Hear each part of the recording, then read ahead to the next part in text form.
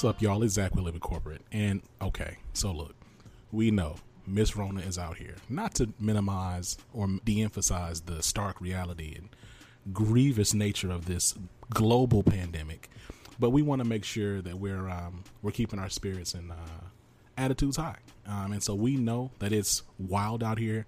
We know that whole lives are changing. We're adjusting to different types of normal, re-identifying what normal means.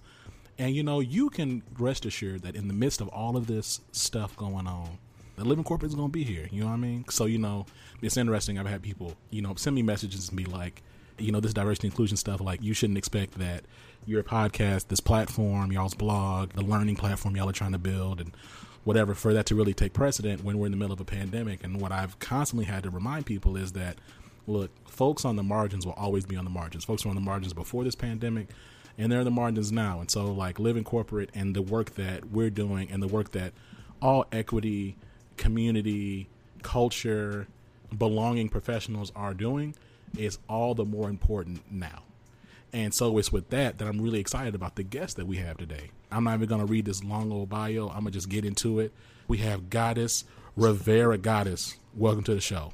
Hey guys, what's up? Thanks for having me. What's up? How are you and your loved ones doing during this time?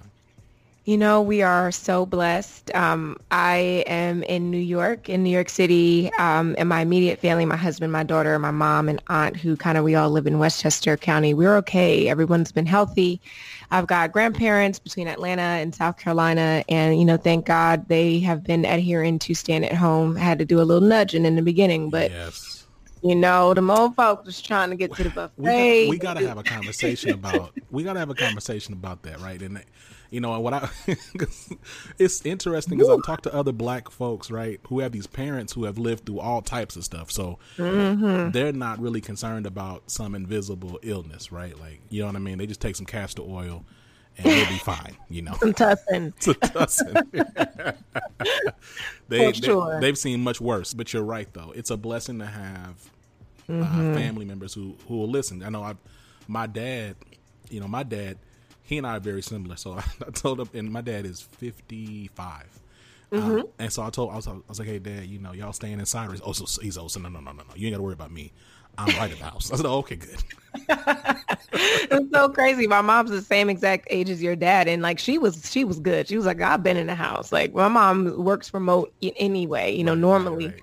And so it was the grandparents. I was kind of like, come on now, y'all. But they got it early and they're okay. Yeah, it's definitely the grandparents. I have a lot of questions for you, but first I got to get into your name. Can we talk about Goddess? Yes, I can. It's really kind of a simple story. I know it's a different name, but the story is kind of simple. So my mom, she was a teenage mom, just trying to figure it out from the Bronx, New York. Shout out BX. What's up, Yurt? Yeah.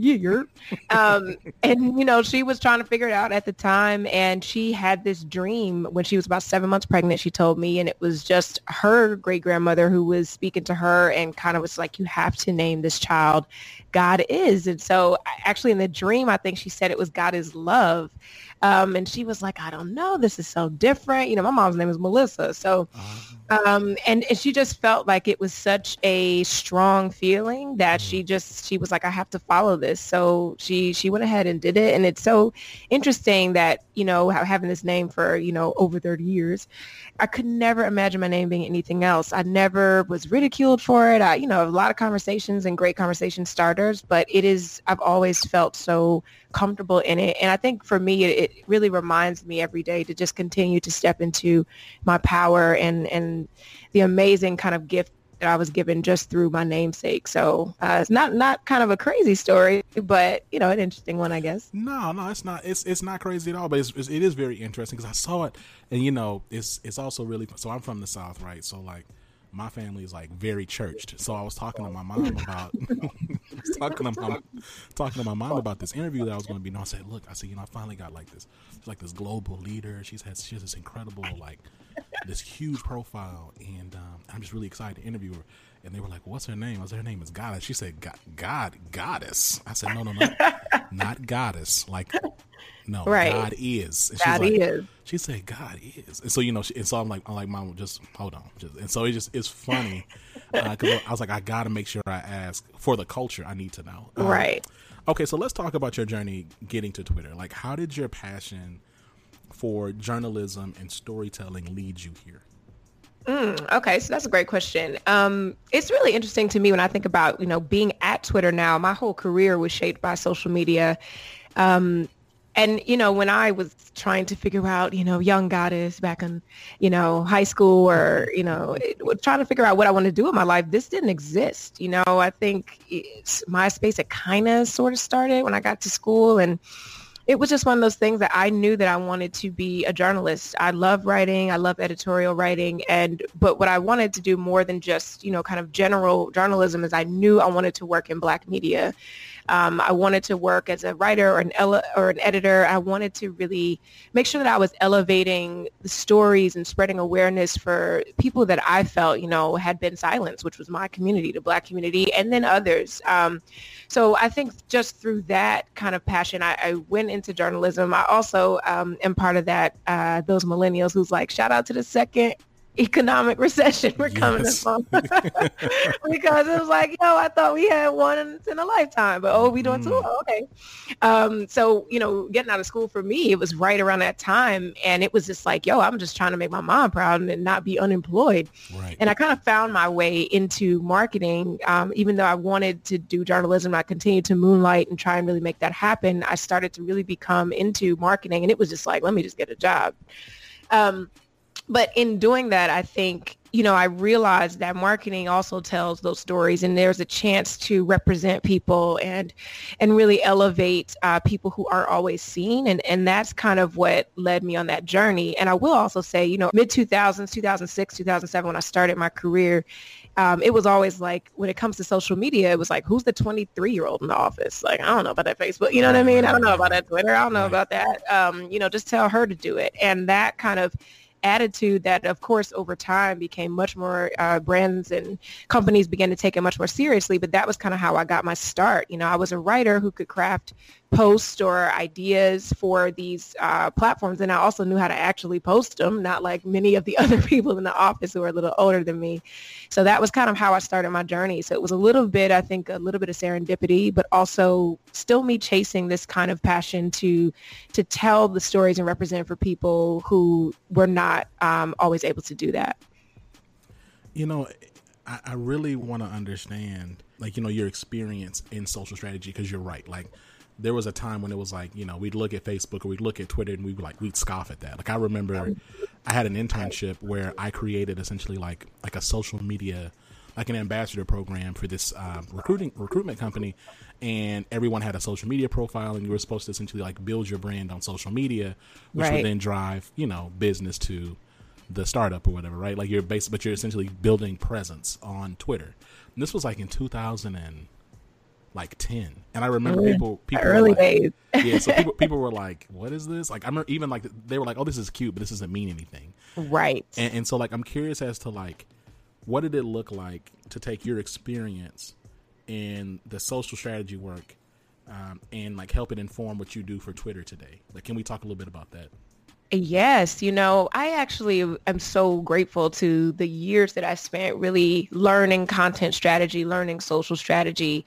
And I think it goes back to kind of that point about knowing that I wanted to kind of help elevate stories. And so what happened is that I really started to understand that there was a lot of power. You know how you think about in the court system, it's like the prosecutor has all the power, right? Yeah. And advertising creators have a lot of that power, but the story is sold and the plan comes from strategy. And I really took a liking to that. I realized that, for me, what thrills me about strategy was that I have a chance to really kind of help build that story. I have a chance to figure out who is the people that we want to see that story. Where does it show up? How does it show up? And who is in that? So I think for me, like, I really started to understand that there was a power in that. And then at the same time, other brands realized that there is a return in this medium that was kind of a throwaway, right? There's something coming from when we post, and then people around the world are talking about this instantly. And I think it was the kind of two things happening at once. You had also more access to, you know, phones and technology that could help people kind of see things in an instant. And, you know, thinking about campaigns that you were going to run through display or print long ago, and then posting something in 90 seconds, you have, you know, celebrities and the public answering you about your product. You know, that's something that's just invaluable. So I think that's kind of what really started to help me understand that even more. And so I really became a planner, and I got to do it for, you know, both large and small brands. But what I think really kind of intrigued me the most is that what I realized about strategy is that there's always a target, right? Who do you want to see this message? Who do we want to respond to this? And also who is in this message? How does it look? How does it show up? What experience is it detailing? And I think that as I worked more in advertising, that was very homogenous. You know, it was kind of the same target, the same people over and over again. And so even me working in those positions, my own experience was left out. So I started to be really, really interested in how are we going to stop making this mistake? How can we stop ignoring communities that are actually shifting the culture, but we're not even including them in who we're speaking to, nor their experience in what we're putting out into the world. So I knew that through strategic direction that I could try and maybe shed a light on that. And that's really kind of where I focus. So just in thinking through audiences that matter, audiences that have been left out, as a true strategist, I need that full story. I can't actually do my job well only looking at one small piece of an audience or a compelling story. And so I used kind of just that literal sense, taking the emotion out, because I'm a Black woman who wanted to see that experience, and I wanted to see other people's experiences as well. But you can't deny that you need a holistic kind of view to do your job well if you're speaking to the world and you're saying that's what you're doing. So that kind of interest in better understanding communities and what matters to them and how they want to be seen is kind of how I started along this path of informing the work that I do today, which is really working to connect with marginalized communities and make sure that they're amplified. So, you know, that leads me really well into the next question. So I want to talk a bit about position and power, right? You sit in a global role on one of the biggest brands on the planet. Ooh, you're making me sound cool. I like it. I mean, your name is Goddess. So how do you manage the responsibility that you have as a leader? Like, because I would imagine you have internal pressures to like you said, there are things that you want to see realized. And there are things that you want to achieve. There's a legacy and part of a longer term roadway that you're riding on. But then there's also external pressures, I would imagine, because of the intersectionality of your own identity, right? Like you think about who you represent and what people maybe project onto you. And it's like, what does it look like to manage both sets of pressures while being one of the few in these spaces? Wow. I really appreciate that question. It often doesn't come in that way that acknowledges some of those internal and external pressures. But I think what I love the most about that question is that I just appreciate you using the word power. I think power is extremely important. I think that, you know, most people, as they continue on in their career, you know, positions can sometimes be a dime a dozen. They can come along and come and go. But they don't always include power. And I think that power affords this kind of real chance to create something new, to affect change, and really challenge systems that aren't working, and to actually be truly heard while you do it. So I very much am appreciative, but also just very thoughtful about how I utilize the power that I'm grateful that I've been able to have at Twitter. I really feel like a leader that is heard, who's able to challenge and create in a way that is something that's supported, which I know is not always the case, specifically for some of us that are kind of, like you said, one of the onlys. I'm not at Twitter, but, you know, in this industry, absolutely. So I think that that's important. And I think about the word pressure too. I don't know that I know it can get overwhelming, but I don't know that I would call it pressure as much as I would call it maybe an expectation or a commitment. So I think sometimes I get overwhelmed because there's so much I want to do and get done, for the communities that I serve. But the way that I kind of balance myself and stay that way is that I just have to know that every single day I am working towards what I promised, right? Every day. And that my mission, my overall mission, my integrity, it stays intact every step of the way, and that I know I'm not letting up anytime soon. And I try and live that externally and internally so that I can say, look, I am continuing on this road. I know that it's important to me. There has been nothing that has taken me off course, whether it be your own ego or just kind of getting lazy. I know that I must continue in this mission. And so that's kind of the responsibility that I feel being in these spaces, that I have to continue to do this work to make things better, and that I have to hold the door open for other people to do this work with me as well. Let's talk about the work, right? So you're Twitter's first ever global director of culture and community. And let me just tell you, when I heard the title, I said, hey, yo. I was trying to do big things. I said, yo, wait a second. I was like, I don't know. That sounds like a big title with a big bag. I was like, man, I was praising him for you. I was over here. That's when the blessings come in. Blessings come in. I was like, I love it. I appreciate you. Thank you. No. Let's talk about what this means and what your responsibility is and what your team's responsibility is. Yeah, and I think, I will have to say, like I said before, giving some credit to Twitter, the credit to Twitter for noticing that this was something that was a gap for them and that they wanted to fill. I would like to just maybe talk a little bit about how I got this job at Twitter. It wasn't the traditional kind of application way, I guess I'll say, because I think that is how I got the job also speaks to literally the work that I'm doing now. And so just as we mentioned before, my work in social strategy, I had really started to try and find examples of how I could explain and display communities that were shifting culture, that were forming together across social platforms, and then how those kind of phenomena could be completely missed, at agencies or with huge brands, and how these things were formulating and happening, but because there was almost this cultural blind spot, nobody even knew what was going on. And one of the communities that I was particularly fascinated by was Black Twitter. I think that to me, it was just such an incredible just example of how a historically marginalized community kind of uses their own cultural and shared experience to come together through technology and then literally shift culture, shift the narrative in a way that's very democratized, which is kind of what Twitter offers with this kind of space. And so I had started just a small presentation about that in the ad world, and it kind of made its rounds. I had done it at a couple of conferences, and I had also made sure that I formed a pretty decent relationship with Twitter comms. I didn't want to get no C&D from like, who this girl thinks she is out here telling how to, and I wanted to make sure, I didn't know if they had something. I didn't want to step on any toes, and we developed a really nice working relationship.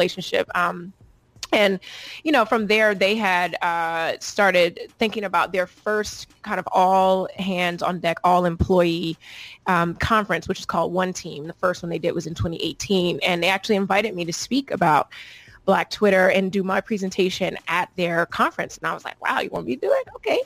And so when I went, I said, I kind of was like, well, normally I do this presentation for the ad world. And at the end of my presentation, I say, and these are the people you need to be hiring. These are the people you need to be partnering with. Do not miss groups like this. And this is just one example of so many groups, that we need to be making sure that we better pay attention to. But at Twitter, I said, well, I want to kind of challenge them a little differently. And my challenge at the end of that presentation was, how is Twitter better connecting with the voices from these groups? Do they have plans for a cultural department or something that focuses on these communities in this way? And lo and behold, so after getting off stage, I was just so again, just incredibly blessed to be approached by some of the leadership there. Shout out to Jack, Leslie Berlin, Lara Cohen, Nola Weinstein, who really set things in motion for me to come to the company. They just felt like this clicks, you get it, you get us, and this is absolutely something that we need to focus on. So again, I think just that acknowledgement of the importance of understanding these communities, the fact that it birthed literally this work and this role and this practice now, my team at Twitter, it's just something I'm proud of, and I think the community should be proud of as well, because, you know, I am not talking about myself in that presentation. I'm talking about these collective voices who have literally shifted history and brought joy and accountability in ways that are just incredible. So I think that's part of the story. I think is important to put in context. Not everyone knows that story. I think it's important. But, you know, thinking through my own challenge now, I didn't realize at the time I was challenging myself, but I came into, it was very meta if you think about it, but I came in to solve that problem and kind of figure out what that looks like. So my team specifically focuses on building kind of these real world relationships with the voices from these marginalized communities who are active and who love and are loud on Twitter. So I wanted a team, you know, who really could help to continue to recognize the incredible power of these voices. Like I talked about before, they drive conversation and they really shape culture on Twitter. The other piece of that is that as we look at how they use the platform, how they use our service, what they speak about, we have consistent learnings and insights. So what my team does is really kind of help our partners across the business understand how these communities both embrace and experience our service, good, bad, and ugly. By doing that, what we really hope to do is kind of build a bridge between the service of Twitter and the people that it serves. And that's something I think was really important to me, that we started to become this sort of connective tissue. And the goal in that is to really help empower Twitter to build the best product, but the best product that reflects the richness of the people who use it. And so we can, you know, start to evolve how we amplify the conversations that are most important to these groups. So just really making sure that these people's experience, their conversations, what's happening, how they use it, use Twitter, that it's on the map, that it's a part of how we think about building our product, that it's a part of how we think about our marketing, that it's embedded in every piece and fabric across our organization. I hope that makes sense. It does make sense. In fact, let me go ahead and just drop this real quick.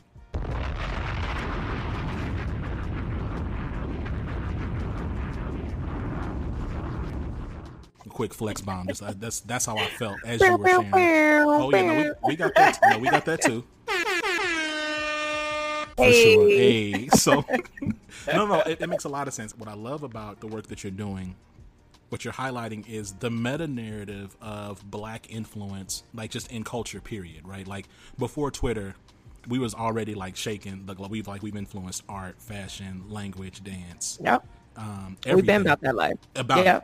And so we just so happen to be on this play. Anything that we jump on, like we make it better. You know what I mean? Right. And so when I think about like Black Twitter, and I think about, you know, you're absolutely right that like there's something about this community that is able to hop on like a platform and then suddenly like change narratives or like shift attention. And and Twitter is a phenomenal tool for that. I think it's like it's gonna go down.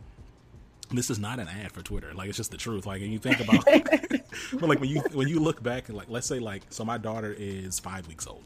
When like, oh, congrats! Thank you very much. Yeah, she's adorable. I think, and like the more that as I've just kind of come to the reality of her being here, like I think about the things that she's going to learn in school, and I think about like, man, like she's probably going to like when they study like technology that influenced generations or just different seasons of life or activism or whatever the case is, Twitter is going to be one of the technologies that they talk about, because it is one of the first time that we've seen like large scale democratization of access and data and information and conversation and just general communication like across and like for free, like relatively for free, right? You have to have Wi-Fi and stuff, but there's no direct cost to get on Twitter. Like you just jump on it. And so I want to talk a little bit about how you see people today create a sense of community on Twitter. Like, what does that look like from your perspective?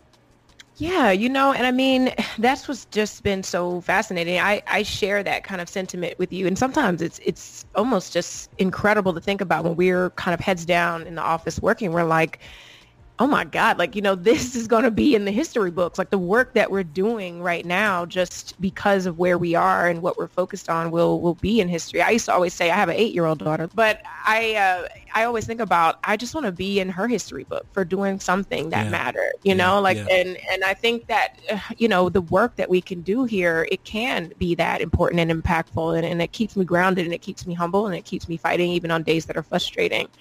And so I think also the thing that I love to see is how people create community on Twitter.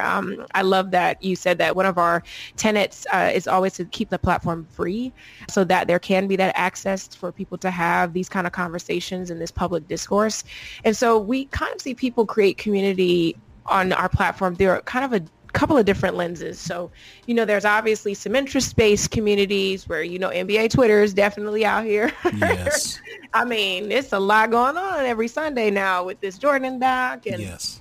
You kind of see that happen, but that's a hugely active community. And that's around a shared passion, an interest, right? And then the homecoming Twitter, remember from when yes, that was a yes. The Baychella Twitter. Baychella Twitter, yes. Yeah, so we see that. We even see things that people may not even realize, like plant Twitter is huge. Like people share all types of, just tips and tricks and beautiful photos of plants and flowers and so forth in their homes and gardens. And then we see, there's obviously some professions that come. Academic Twitter is huge. I've learned a lot just about education Twitter, finance. And then there's also locations, of course.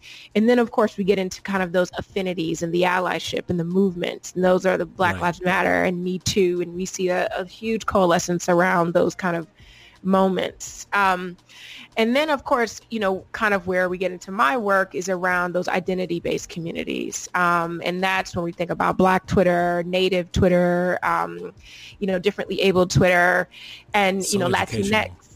Yeah, and Latinx, LGBTQ plus, Twitter, and there's, tons of intersections and sub-communities within there.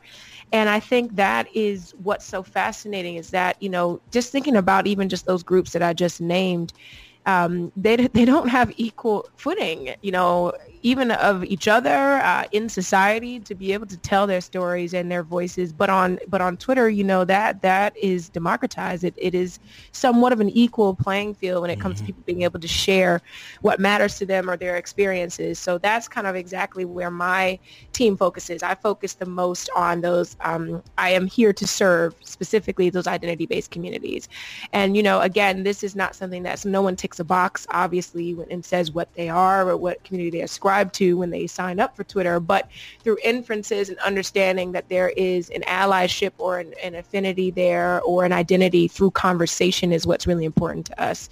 And so that's why I dig into how these communities have kind of leveraged Twitter in unique ways. And what we're seeing is kind of people who have shared experiences or shared kind of identities. We're seeing them kind of just corral around subjects in different ways. And I think it's great that we're able to see even people shape when they're challenging discourse. Mainstream media may report on something, something as simple as like gentrification, right? Where it's an article and it's about, oh, look at the new grocery store that's in Brooklyn. And it's great, right? It is nice that there's a new grocery store in Brooklyn. But then we're able to also see, did that displace people who lived there for 30 years? Is it construction in a playground area or something? And so I think it allows people to have this kind of 360-degree conversation that they've been craving, but was only kind of relegated to the way that these groups could physically meet up in spaces, in physical spaces. And now we're seeing that kind of much more decentralized. Goddess, it's almost as if you talk to people all the time. Because you help me segue really well into my next question. Because I talked about it at the top. I'm talking about it again. So the Rona, or as the Rona, or as some folks say, that Rona, is actively outside, and and finding meaningful connection is more important now than ever. What are trends you see happening in digital community building over the next year or so? Wow. I'm so tired of people saying unprecedented. Like, Lord, we need another word, right? Another word. Like, what is another word we could use? But I think, It's been so interesting. Again, as a strategist, the study of human behavior, and I often even think about the work that I do is more of almost a digital anthropology, because you get to watch how behavior shifts around different ideas, different events, and of course, different just huge, I guess, news stories or health crises that are affecting us, like the Rona. So I think one of the things that I've really seen is that I think that we're going to continue to see people really trying to create space and find opportunity for these really important inter-community discussions around mental well-being and wholeness. I've seen a lot of discussions between several communities about the idea of that this is the first time many people have had in most working lives to slow down. And so they're able to kind of foster these deeper connections through technology. We are looking at a lot of screens now, but we're trying to make the most of it and really focus on that wellness. And so now that we have that chance to kind of slow down, it's helping more of us stay balanced and more empathetic, more connected. I hope that we see kind of how important taking a moment is, and that continues. The other thing I think, Rona didn't start a lot of stuff, right? But I think exposed a lot of things too. Yeah. Oh yeah. Exposed. I think in terms of technology too, I think that this will continue. I mean, we've already seen just the type of connective creativity that's come out of people just being in the house, right? People just being relegated to having to shelter in place. And so I think that we'll see more of this kind of agile, nimble creativity, and then also amplifying and uplifting those people who are leaning into that. So I think we were kind of in this space before where we were sort of fortunate. We never had to really think about being immediately without certain spoils of society.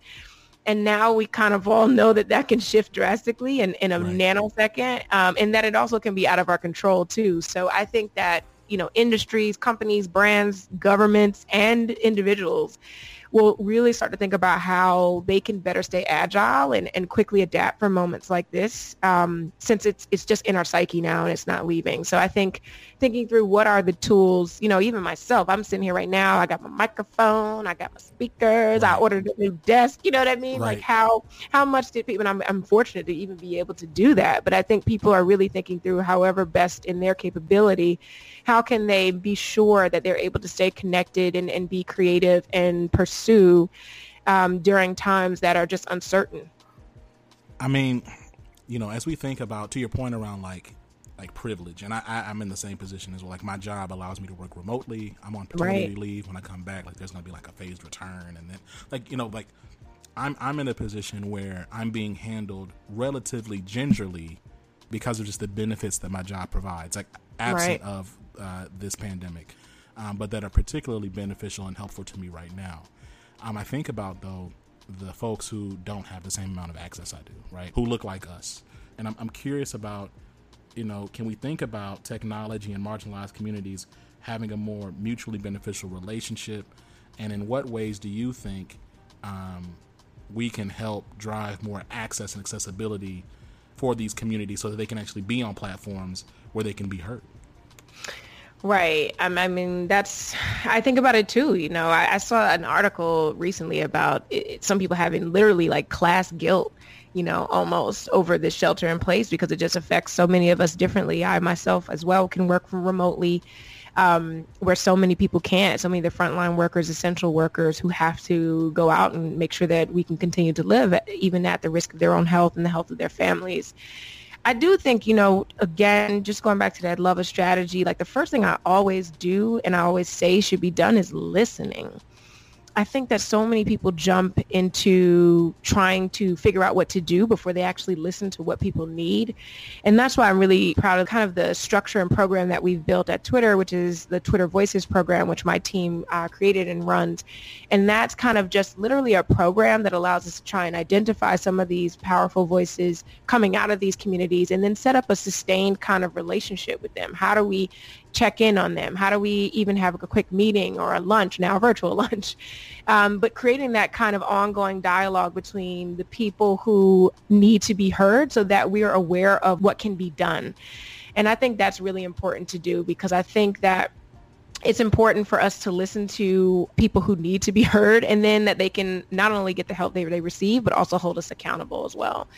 But I think that what's important is that we continue to give these people kind of a microphone and a podium. You know, we need to make sure that they're not being ignored, especially during a time like now. You know, I think back, you know, maybe the early 90s. Let's just say this pandemic, it was 1992 or something. Okay. You know, the people who were most affected, the people who are not getting those loans of the PPP, the people who are being forced to go back to work or grapple with losing unemployment, even if they feel it's unsafe, we would have no mechanism to really hear them writ large. You know, we would have no mechanism to hear them, you know, their conversations and how they're affected across the country, across the world. And so I think now it's important for technology to make sure that we continue to provide that space, provide that microphone, provide that podium so that these people can be heard. And for people like myself who work in these groups, we need to continue to focus on continuing this momentum of amplifying those conversations, helping to spread awareness on why it's important to listen to these groups. And that will enable us to build better products, you know, create better systems, and honestly, overall, a better society that should be inclusive to all. And it also allows us to tear down what's not working. And I think that maybe if there is any small silver lining to what's happening is we're seeing so many systems just almost buckle because they were not built to truly serve everyone. And that's something I think that while that's happening, we need to be sure that we're in partnership, we're listening to, and we're rallying behind the people that need us the most. Goddess, this has been an incredible conversation. Oh, thanks. It was great. No, this is super dope. And before we let you go, I just want to give you space. Where can people find you? Where can people connect with you at? And then any parting words or shout outs? Oh, wow. So thank you so much for having me. This was awesome. This is a nice just break from the Rona to get to rap with you. So thank you again. Everybody can find me on Twitter, of course. I'm at Goddess Rivera, GODIS RIVERA. I am terrible at email, so I won't even do that to y'all. But if you hit me on Twitter, I promise I'll hit you back. Also, don't be afraid to slide in the DMs. And then lastly, she does respond too. Like, not to cut you off. I do. Like, so y'all, like, months ago, I tried to get Goddess on the pod, and I think she was pretty new to the role actually. So I didn't care because I was just like, "Yo, this is crazy." And so I slid in the DMs, and then she hit me back, and then like we weren't able to make it work, and I was like, "Dang, okay." I felt like she curved me, and so I said, "Dang, okay." No. So then I DM'd you, and I said, "Hey, you know, I'm sad that we weren't able to make it work, but hopefully we can stay in touch." And she hit me back, y'all. Just said, "Yep, sure will." And I said, "Oh my gosh, okay." And so then, and now here we are. So look, y'all. This is not like because some of y'all are churched or spiritual. This is not a message to y'all to keep on. The DMs are fine. She's just not going to respond. So this is not me encouraging you to pester people. This is just me saying that Goddess responds to DMs. All right, my bad. Please continue. No, I appreciate that. Thank you. Because I know you probably cannot get me really any other way. Twitter is just where I'm at. This is even before I worked there. So it is very true. And also, I think, you know, just one more shout out to my team at Twitter. I wouldn't be able to delve into this work this way if it wasn't for the support and the consistent support that I get there from leadership all the way down to my team. Shout out to Culture and Community. Love you guys. Nola, an incredible leader. Leslie Berlin, Jack Dorsey. You know, it's an incredible culture that allows us to be able to dig in and really do what we can to try and make a difference in the world, even if it means we make mistakes along the way. It's a really great supportive environment, and I'm grateful for it. And just also shout out to the home team at home, my husband Jay, my daughter Jordan, my mom, my aunt. That's my home team that allows me to do this work the way that I do and try and serve as many people as I can. So, and I hope everybody out there stays safe. Thank you to all the frontline workers, the healthcare workers. Thank you guys so much for doing what you can for us. I hope to hold you guys down as much as you are holding us down. Wow.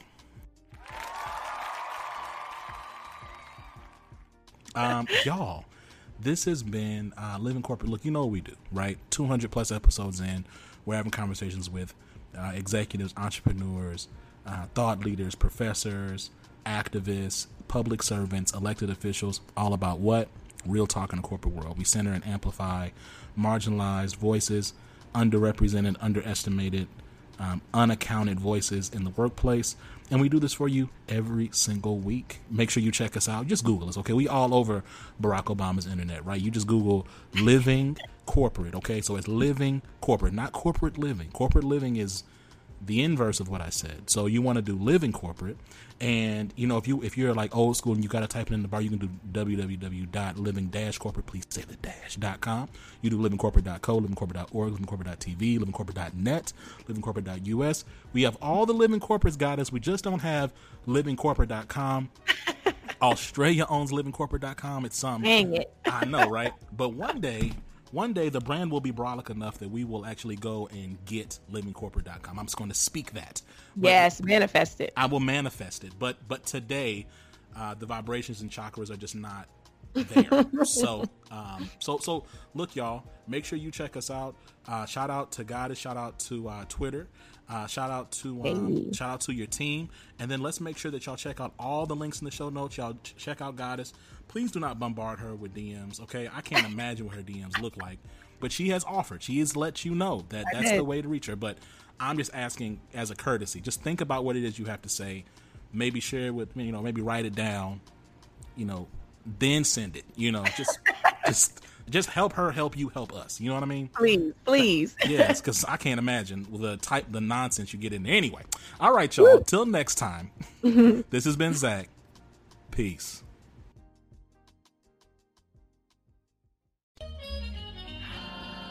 Living Corporate is a podcast by Living Corporate LLC. Our logo was designed by David Dawkins. Our theme music was produced by Ken Brown. Additional music production by Antoine Franklin for Musical Elevation. Post-production is handled by Jeremy Jackson. Got a topic suggestion? Email us at livingcorporatepodcast@gmail.com. You can find us online on Twitter, Facebook, Instagram, and living-corporate.com. Thanks for listening. Stay tuned.